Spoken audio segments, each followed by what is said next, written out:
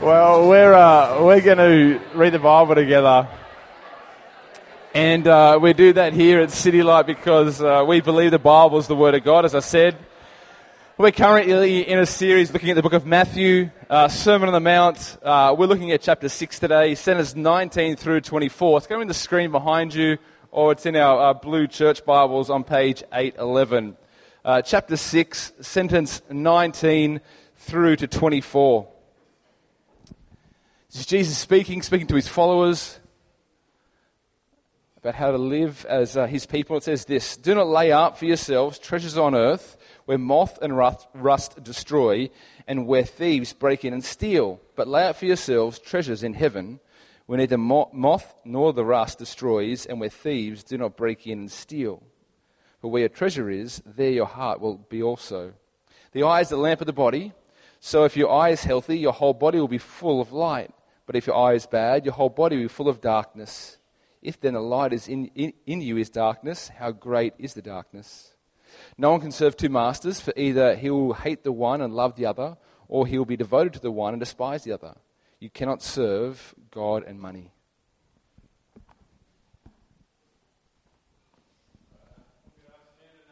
And welcome. My name is Jeremy. I'm one of the pastors here. Great you could be here with us as we move through the Sermon on the Mount. It was great to hear Mark interviewed before as he was talking about his clash tattoos and whatnot. I imagine he was like a real CEO kind of cowboy, like rock up to work late, on a skateboard in boardies. And just be like, rock up to a board meeting and be like, "Cowabunga dudes, let's chill out about the KPIs, guys," But a great image to sort of keep in your mind as we trek forward. But this afternoon we're looking at, we've come to this part in the Sermon on the Mount, and if you've been with us for any number of weeks, you know that Jesus pulls no punches no matter what topic we're looking at. But money is no different. And as Jesus speaks on this, he speaks directly to us. And it's an interesting one to look at, and I can see why Jesus picked this out in talking to his disciples, because money has an interesting impact on us. It's a weird thing. I don't know if you were into reality TV or in particular into The Block over the last little while, but my wife and I tuned in towards the end of the season. It happens the same every year. We miss the first half, and then somehow towards the end we kind of get caught up in the finals weeks. But last weekend, if you kind of had marked it out in your calendars, was the final. And if you're unfamiliar with kind of the premise for the show, it works like this. They each have an apartment to renovate, and each week they do pretty much one room, and it's revealed and then judged, and then if you win, you get more cash so you can do better on your other rooms, all that kind of stuff, right? And the series kind of goes on. But it finishes at the end. The grand finale is the auction. They auction off all the apartments, and the show gives them a reserve, so kind of a rough evaluation of the apartment, and anything they get over that, they get to take home, and it's tax-free. So whatever they make, they keep.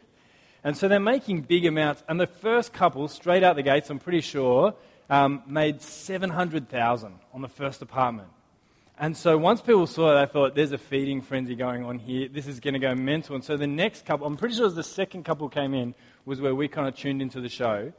And they were up to about $200,000 over their reserve, and the bidding started to slow down. And it was starting to slow down to denominations of like 5 or 1,000. And you could tell when that happens, you're probably only maybe 30 or 50K away from the end. And so they got to about 280, and I think they kind of crept over to maybe like 305,000 in terms of profit. And the auctioneer is trying to milk it for all it's worth. He's saying, going once, going twice, which, by the way, there are no rules on. You can say that as many times as you want. But anyway, he continues on saying that, and it's drying up. He even gets one of the people who's bidding for it. He takes them aside and says, "Look, this apartment's worth a lot more. We're not quite happy with the price. Are you happy to put more in?" And of course he's like, "No. Do you know how an auction works? You bid and then you get it, right?" Or like, "Oh yeah, out of the kindness of my heart, I really am ripping them off. Here's another 200K, whatever." But he goes back into the room where the couple are, because they're watching the auction happen, and the tone is of kind of commiseration. He's very conciliatory, and he's saying to them, "Look, I think this is probably all we're going to get out of it. It's still good," and all that kind of stuff. Now, the mental thing at this point is they're about to take home $305,000, and they're feeling a bit down about it. And but the interesting thing is, if you'd rewound a year and you said to them before they started the show, hey, do you want to come on this show, renovate an apartment, and you will make $305K for about 3 months' work? They would have been over the moon. They would not have been able to believe their luck. But all of a sudden, because someone else got 700, now 300 feels like you've lost. And the happy news is that I actually got much more, and greed won, and everything went really well. But it's funny, look, and the couples aren't greedy, they aren't different to you and I, but money has an interesting impact. It's so relative, isn't it? That you can go from seeing that amount of cash as a gift to seeing it as almost a loss. It's interesting, years ago when I used to teach scripture in high schools, I would do this with the class. I'd say to them, put your hand up if right now I gave you $500, you would be happier. And of course all the hands go up. And with the Year 7 classes, they're extra fast because they think it might really happen. They're so cute and naive. But I say, all right, keep your hands up. And then I say, keep your hand up if you also have something in your life that is worth so much to you that you wouldn't swap it for $1 billion. And, predictably, the hands generally really stay up. And so there's this interesting thing where, on one hand, we believe that even just a little bit more money would make us happier, and yet we all have something that's so precious that we wouldn't give it up for all the money in the world. And it's kind of a weird contradiction. Is it true that money makes us happier, or are the best things in life free? And which one is it? We have a funny relationship with money, but here's something else that it does. Did you know that the more money you have, the less likely you are to believe in God? If you earn less than $20,000, about 70% or plus will believe in God or say they do. But once you go over 60K and then for every income bracket up and above that, it drops down to 56% and then continues to drop. What do you do with that kind of statistic? One theory is this, that basically Christianity is a naive superstition, and for people who don't have a lot in this life or don't have much going for them, they need some kind of vague hope to hold on to. And the rich people really have the answer, that really life is found in having stuff. And when you have enough stuff, you'll be completely happy. That's one way you could interpret those statistics. The other one is to take Jesus' words that we're going to look at this afternoon pretty seriously when he says, no one can have two masters. You will love either God or money. And when he says, where your treasure is, there your heart will be also. And that if you follow the statistics by individuals or even by entire countries, Jesus' words 2,000 years later are still true. See, it is possible that maybe like the super mega rich have the answers and life is just perfect up that end. But there are magazines devoted to detailing their misery, whether true or supposed. But there's enough skepticism in us to believe that that's probably not the case. And that what Jesus is saying here has some traction, that it is the case that you cannot serve two masters. It will be God or money. There's room in our hearts for one overruling desire, and it will be either God or money, not both. And for those that have a lot of treasure, their heart is not for God. And as we dig into this afternoon, I pray that Jesus would be revealing to us what he was revealing 2,000 years ago, that there is one great eternal heavenly treasure. Let's pray that would be the case. Father God, we praise you that you are gracious, that you are infinitely more valuable than anything our hands can possess. You are the God of glory, unmeasured in greatness, eternally good. You are unwaveringly just. You are perfectly holy. Lord, we pray that you would give us a glimpse this afternoon of your incomparable worth.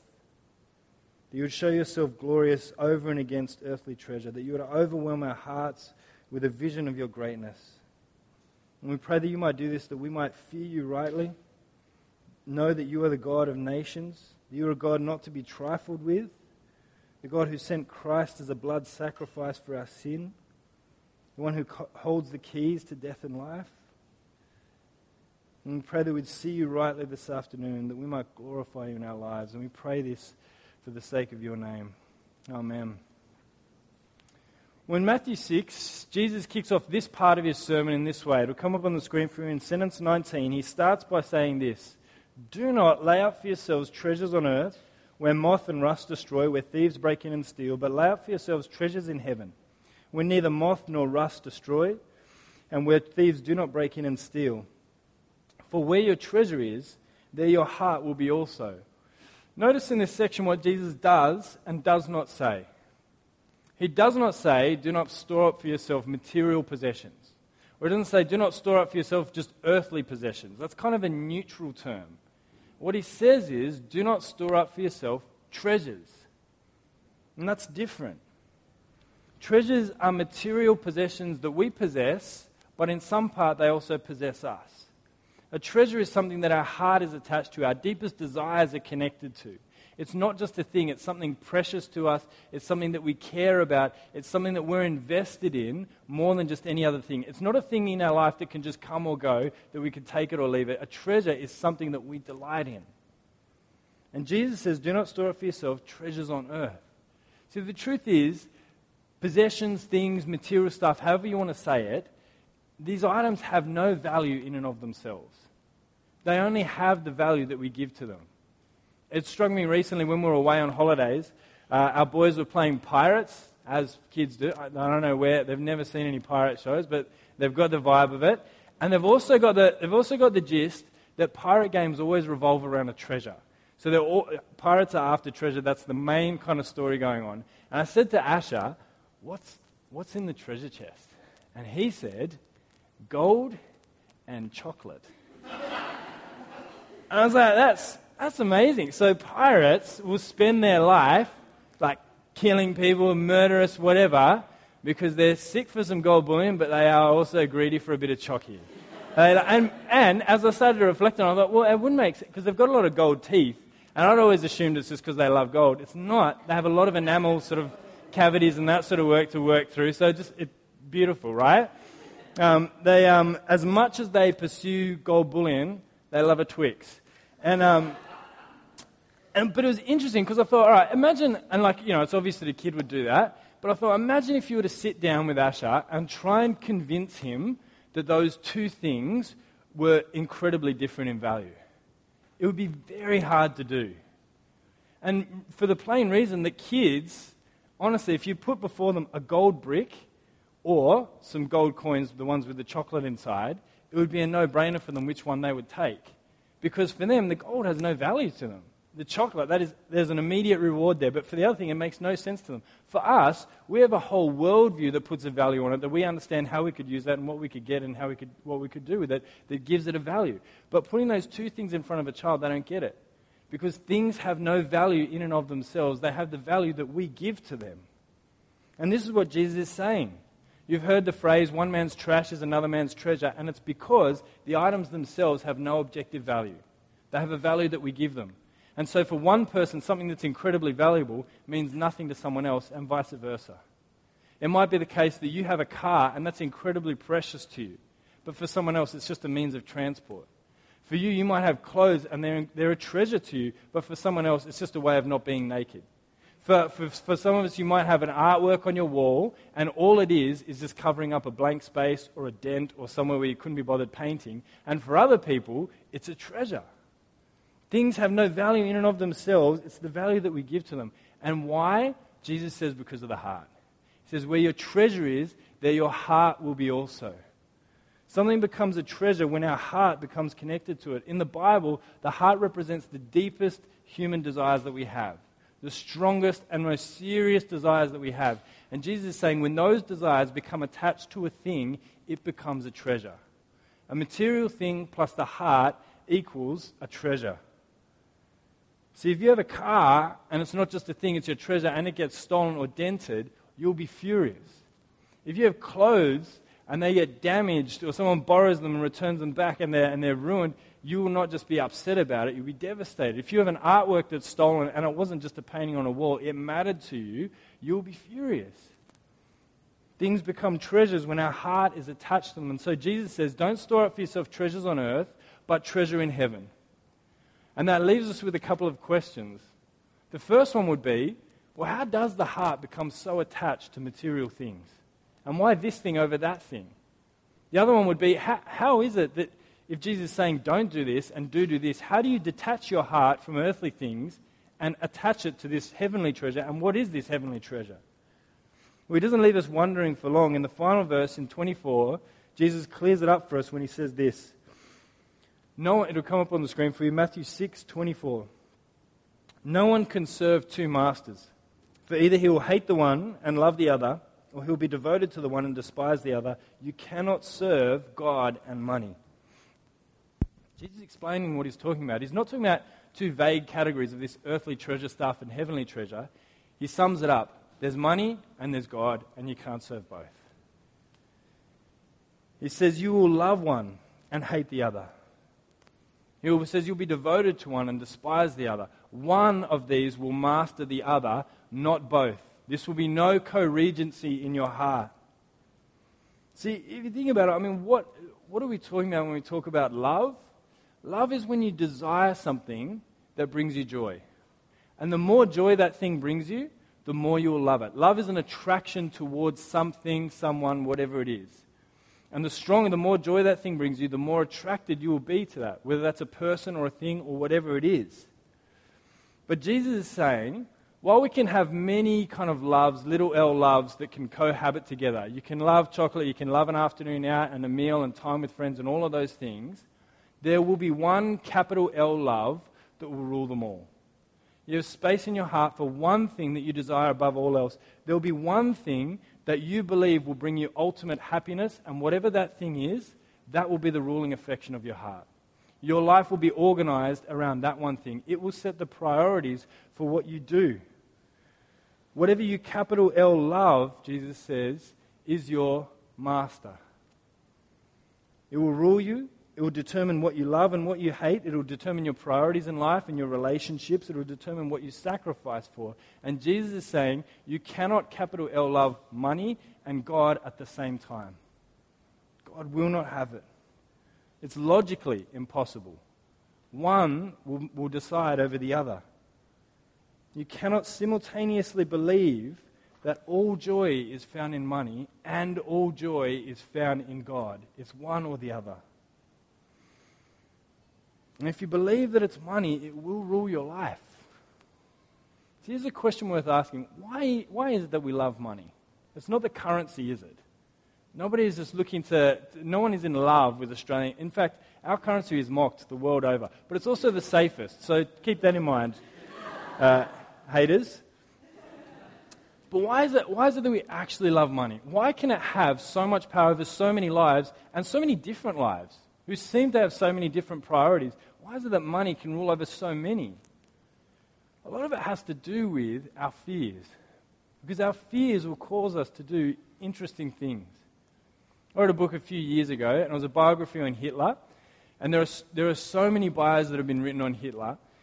This one, it was written by Sir Ian Kershaw, and he had to justify why it is that he was going to write another Hitler bio. What is this going to add into the mix that's going to be useful?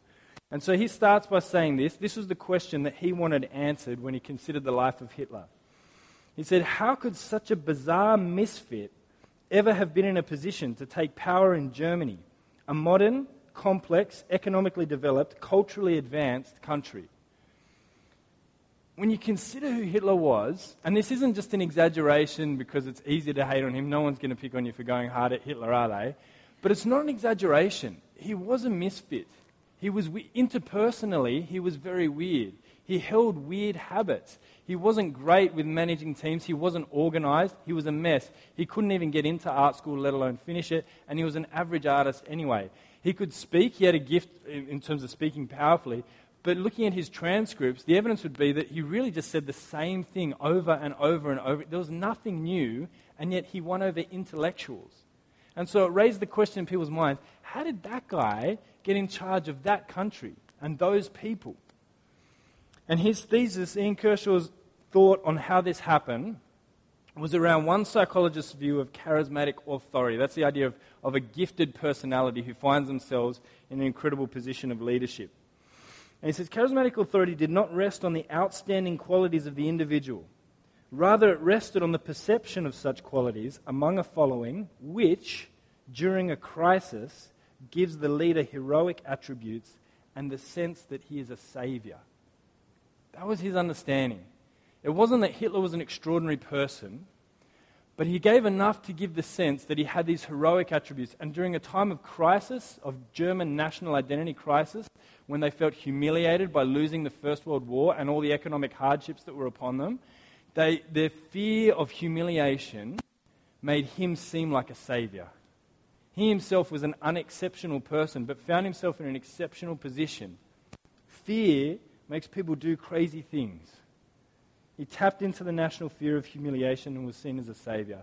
Money taps into our deepest fears and often presents itself as the savior that will redeem us from them. If your greatest fear is humiliation, then money is the answer, because you will have power and people will respect you, and they'll have to respect you because you have an objective number that puts a value on how powerful you are. When you drive a certain car or you have a certain lifestyle, people can say what they want about you, but they can't deny that you've made it. If your fear is humiliation, money will seem like a savior because it will give you power. If your greatest fear is rejection, then money will give you what you want because people will like you and want to be around you if you have it. You'll be able to have the best parties, you'll be able to do certain things and go on certain holidays and be at certain events and in certain places where people will want to be around you too. And if your greatest fear is rejection, money will give you an answer. If your greatest fear is stress or demands and you want a life that's free from those kind of things, money will give it to you. You won't have to worry about stuff. If things break, you can get another one. You'll have the best food, the best car, the best lifestyle. You'll live comfortably. You'll be able to holiday when you want and where you want. Money will be the answer to your fear of stress. And if your greatest fear is uncertainty, money will present itself as a savior. It will give you control. You will finally be able to have control over your life. All the variables that come in that threaten to knock your life apart, you will know it's fine because I've got enough money to cover it. I'll be fine. Money taps into our fears and presents itself as a savior. That's how things go from being just things to being attached to our heart to being a treasure. Because they're not just things. These are the answers to our fears. These are the things that save us from what we fear most. See, it is the case that whatever we love will be our master. And Jesus says, don't do it. Don't store up treasures here on earth, but store up treasure in heaven. He says, and he's talking about no vague thing. He's talking about God himself. That God would be your treasure. Jesus can say this because of who he is. When you understand who Jesus was and why he is there speaking about this, it makes sense as to why he gives us this kind of warning. See, the truth is that we have loved false gods. We have capital L loved things that should have only been God, that have become gods in his place, that we've trusted our lives to and become enslaved to even.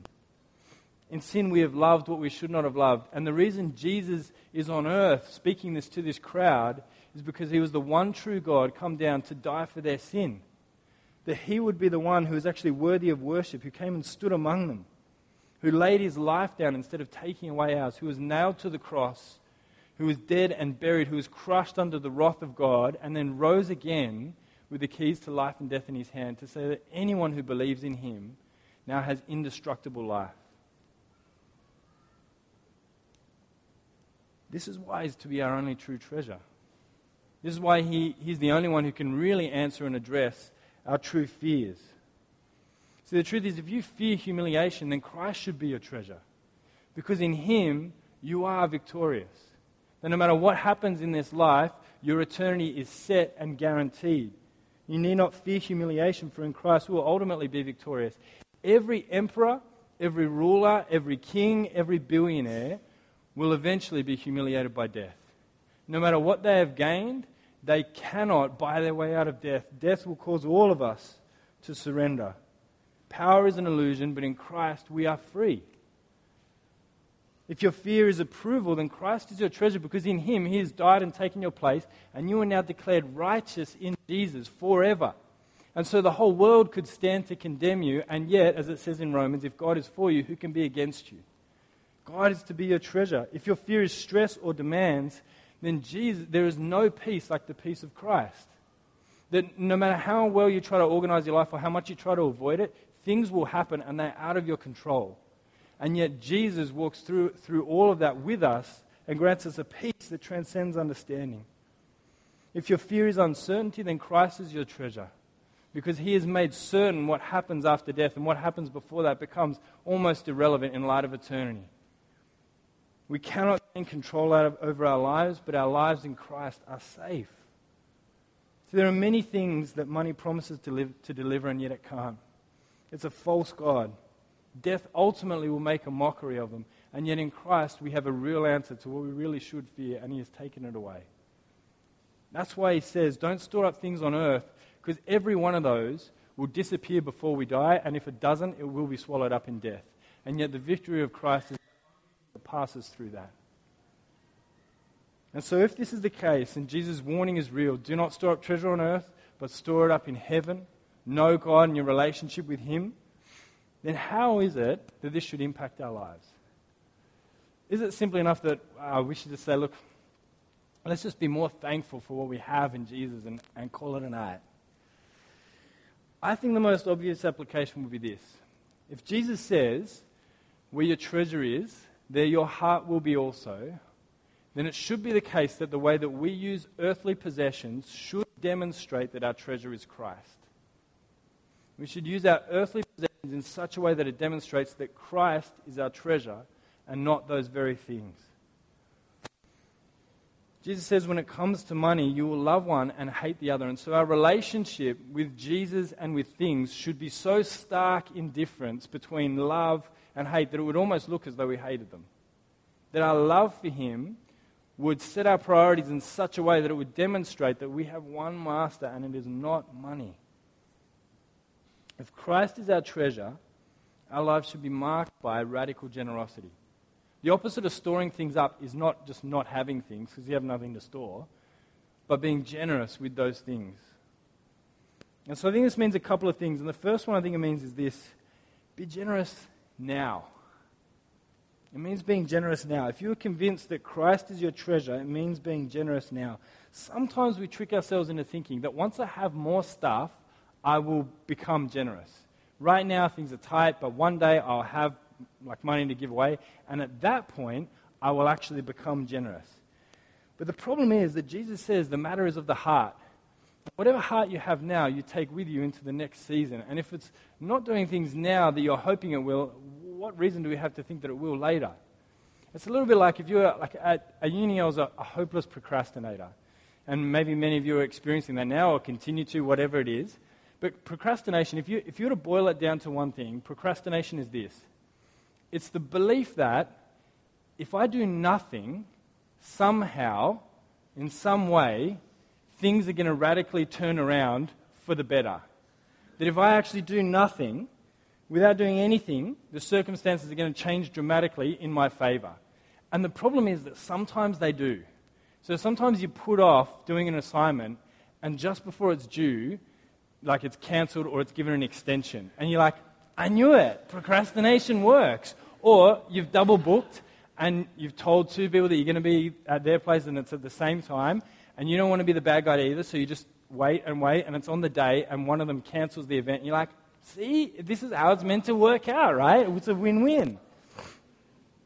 But most of the time, it doesn't work. Deadlines roll through and it just wreaks havoc and it doesn't actually work out for us. Procrastination is the belief that somehow without doing anything, our circumstances are going to suddenly change. And I think sometimes we think the same with generosity. That we think somehow, at some point in the future, I'm just going to miraculously become generous. But Jesus says where our heart is, your treasure will be. And our spending will always rise to meet our income. If our heart right now is not generous, then when we get more stuff, we'll spend it on exactly the same type of things we're spending it on now. Our economy is set up to ensure that you'll find new ways to spend more money. The time to be generous is right now. Look, in rare circumstances, it may be the case, a medical emergency, crippling debt, or something like that, where the priority is to pay off a certain amount and it has to be that way, fine. But for most of us, that's not the case. And if you're convincing yourself that you've only got a little bit of money now, but you'll be generous later on, it will not happen. Jesus says where your treasure is, there your heart will be also. Where your heart is right now is where that income that you'll get later on will go. And it's silly to think this way for two reasons. One, because if we don't change our mindset now or think differently about money now, there's no reason to think that we will. But also, Jesus hasn't guaranteed that we'll have more days. Our days right now are a gift. So the time right now to be generous, to show our love for Christ and what he has done for us in the gospel is now. So I'd urge you to do that. But the second one is this. It means being generous in the long term. Our culture would say, set yourself up for long-term security, and Jesus would say, set yourself up for long-term generosity. One of the biggest decisions that will have the biggest impact on your ability to be generous over the long term, particularly in Sydney, will be where or whether or when or if you buy a house. That will be. And even if you're not in that zone now, it's worth thinking it through biblically before you get to that time. Because if you buy, it can be, and it will really generally the case of this, if you buy over the long term, you will have more money. That eventually those repayments will stabilize or diminish, your income will go up, and if you're renting, the rents will just continue to go up even as your income goes up. So long term, you will have more money. But here's the catch. The motivation for buying a house will also be the motivation for what you do with that extra money when it comes. So if you buy with the mentality of generosity, when extra income becomes available, that's exactly what it's going to go towards.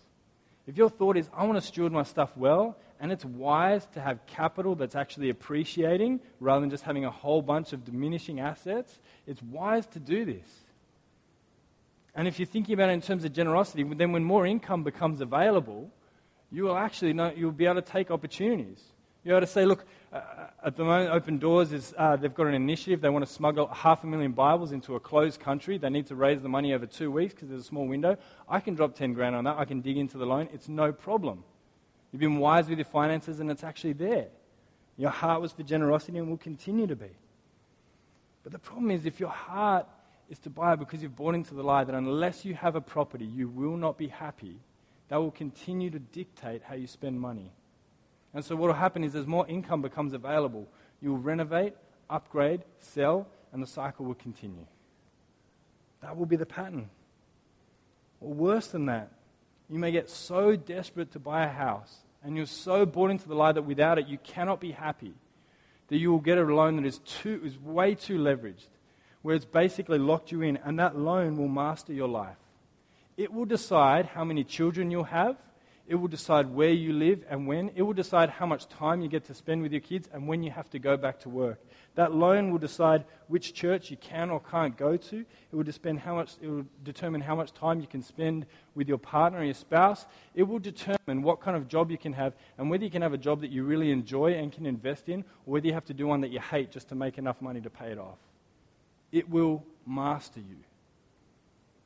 And there are so many marriages and families and Christian lives that are in ruins because they've been completely mastered by a loan. And though the wisest thing to do would just be to sell and liquidate and rent for a time, they can't because they are trapped by this lie and almost enslaved to it that I have to have a house. It is slavery to a cruel master. And it's a live decision for us because for our family, this is something we've thought through. In the first year of City Light, we were looking to buy a house. We'd saved up for a deposit, as we considered that wise to do, and it is. And there were a bunch of places that we were looking at, near enough to here so that we could actually be a part of this church and the church plan that was coming up. But over the first 6 months of that loan, I was going to be working on a part-time teacher's wage. The other 2 days I was working here at church. Later in the year I knew that income would come through, but at the initial stages I knew it wasn't. And so we had approval or a pre-approval for a loan from the broker to go ahead with it. He said it was going to happen and easy enough. So we could have gone forward with the loan.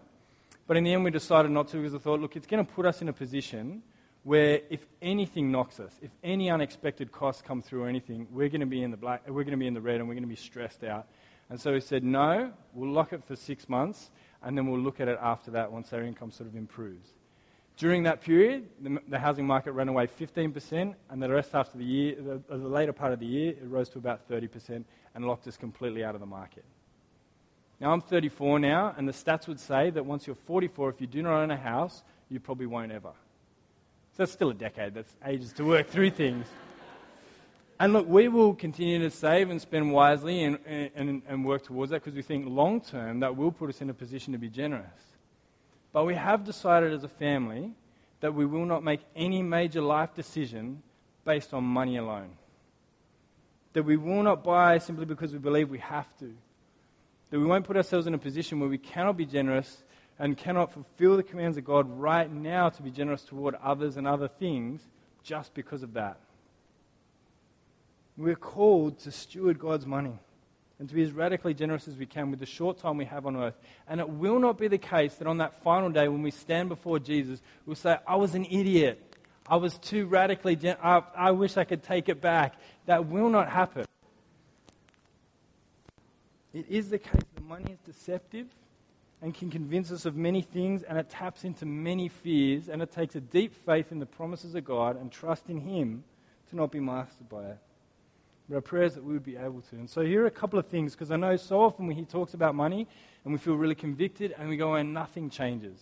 So I want to give you 3 really practical things that you can do or start today to start thinking about how generosity might be characterizing the way you spend. And the first one is this: give away today. Today is in before midnight tonight. Give away. You might have heard the children's riddle, what's always arriving, but what does it know? What's always on its way but never arrives? Tomorrow. Thank you. At 11 it was just silence. I was like, oh, no one got that in primary school? All right. Right, it is the case that tomorrow is always arriving and yet never arrives. And oftentimes that's the same with our generosity. We're always like, yeah, I would love to do that. And then it just never happens. So look, today you're alive, you have time, if you have cash, do something today. There are a bunch of things that you can do. Look, at City Light, you may have noticed we don't pass a plate or do anything like that because we don't expect visitors to prop up the church budget. Only those who are members and say, this is my church where I'm investing in the mission of this church. And so look, if that is you and you haven't considered your giving, that is one way to consider it. But look, as Mark said, for our operations budget, we're doing okay. The one that we would like to give away towards, though, is the 20% of our budget that we want to give away. Through the Asylum Seeker Centre, to Diamond Pregnancy Support, supporting women, single mothers with kids who are in a very vulnerable position, to Open Doors. Tim gave me an update today that Open Doors has had more sign-ups for its prayer requests than ever, but less giving. And so they're looking like they may not make budget. So Christians, less yap, more tap, right? A lot more giving. I think that's in Proverbs. To give away to the Edwards, who are doing God's work over in Italy. Look, any of those things, there are giving guides there. Just do something. Look up an organization that you're committed to and want to give towards, and just do something today. Give away today. The second one will be this: make a budget. Do a budget today. Start it. You can get that out. I use the one, Mark mentioned it before, you need a budget. The reason it matters, look, one author has put it this way. Spending without a budget is like driving without a Speedo. And that's particularly dangerous if you're a male, because you're like, yeah, I think I'm doing about 60. And meanwhile, it's like warp speed 9. Everything's like a blur around. You're like, yeah, I got a pretty good handle on sort of where I'm at with speed. The Speedo is there so you know exactly what's happening. And I reckon most of us, even when we have a generous heart, would be more generous if we just knew where the money was going. If you were to sit down at the beginning of the year and someone was like, this is what you're going to spend on coffee, you're like, there is no way I'll spend that much. And then at the end of the year, it just happens. Because money just hemorrhages out of our bank accounts. They're connected to so many different things, it just disappears. A budget is a way of knowing where's everything going and is that really where I want it to go. So even start that today. That it might bring about a deeper generosity, that you might know and steward the stuff that God's given you well. And lastly, thirdly, is to see the need. I think, again, many of us have a genuine gospel heart and a desire to give, and if we just saw the needs more clearly, we would absolutely give more. We would reorder our priorities completely. If there were kids in City Kids who were dying of preventable disease, there is no way we would let that happen. If it was happening right outside our door, there is no way it would happen, but it's not. And it's going to take a deliberate, conscious effort as Christians to put those needs in front of our eyes that we might respond to them in right proportion. And so here's something to pray through that Mel, my wife, and I are praying through. And we want to be connected to God's global mission and to a church in particular that is in a context where there are significant needs to be addressed. And our desire would be to be connected to this, not just like over a year or to give to it at a certain time, but to be connected to it over the long term. That it might be something that we're praying towards, a mission that we can actually visit and support and take our kids with us. and somewhere where we actually know the names and faces of people. One of the things we found when we used to head to Fiji every year, we ran a youth group and we'd go to the village every year to build houses. And one of the things there was when you actually saw and were a part of people's lives and saw how they lived, a lot of things fell back into perspective. The sense that, where we were living at the time was kind of not up to scratch, completely evaporated. You realize we are living around mental cash. This is ridiculous, right? Things like that all fall into proportion. But also, the people who are going through things aren't just some vague ad in the distance. They're real names and lives that you know about and cause you to invest in differently. And so we want to do this. My parents are over in, we don't have the same parents, just to be clear. My parents are over in Cambodia right now, and that's something that we're praying towards. Would that church community, our cousin is involved in it, is that something that God is calling us to be invested in over the long term?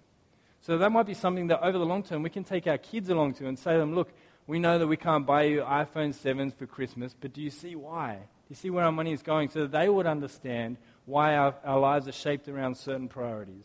That it would give us perspective every time, that we'd be like, yeah, that's right, God has amply provided for us. If people in this context are saying God is generous, we're out of control.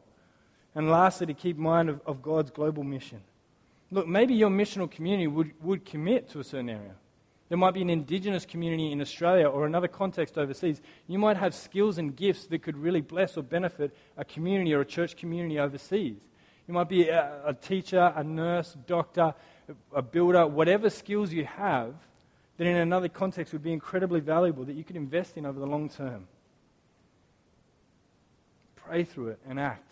Look it up. Look, in the end, as we kind of land this, maybe all of this has gone way too far. Maybe Jesus didn't mean any of this. Maybe I have gone way over the top with application with this generosity stuff. But I don't think it's the case. I mean, remember who this Jesus is. He's the Jesus who said, I tell you, anyone who does not renounce all that he has cannot be my disciple. He's the Jesus who, when he met a rich young ruler, said to him, sell everything you have and give it to the poor, then come and follow me. He's the Jesus who said, it's harder for a rich man to enter the kingdom of God than it is for a camel to go through the eye of a needle. Even when summing up the very gospel, Paul says in 2 Corinthians 8 verse 9, for you know the grace of our Lord Jesus Christ, that though he was rich, yet for your sake he became poor, so that you by his poverty might become rich. At the very heart of the gospel is an incredible act of self-giving and generosity. And the most logical and normal response to that would that it would be a play out in the way that we use our earthly possessions. Jesus says, where your heart is, there your treasure will be also. It will not be the case that we'll get to the end of our lives and regret having given away too much. Much of our relationship with money is built around fears and regrets and worries. It will not be the case that at the end of our days we will have thought, I gave away way too much. In fact, to finish, Jim Elliot, a man who gave his life for the gospel, said this, he is no fool who gives away what he cannot keep to gain what he cannot lose. It is not foolishness to be radically generous. Let's pray that God would do that work in our hearts individually and as a church community. Father, we pray that you would transform us, that you would give us, that you would overwhelm us with such an understanding of what you have done through Christ, that it might move us to be generous. And we pray that this wouldn't be our duty or our reluctant effort, but that it would be out of joy and seeking deeper joy in you.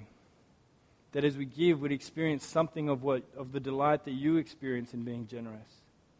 That we know your word is true, and it says that your Son, Jesus, went to the cross for the joy set before him. And so we pray that our hearts too would be moved by generosity. We pray that as individuals and as missional communities and as a church that we'd be marked by generosity. That our earthly treasures would show that they are not our treasure, but that in fact our treasure is Christ. And Father, we pray that this would be the case for the glory of your name. Amen. Well, as we do each week, we'd like to take a moment to think and to pray. And then we're going to respond in song in a moment. So take a moment to do that now.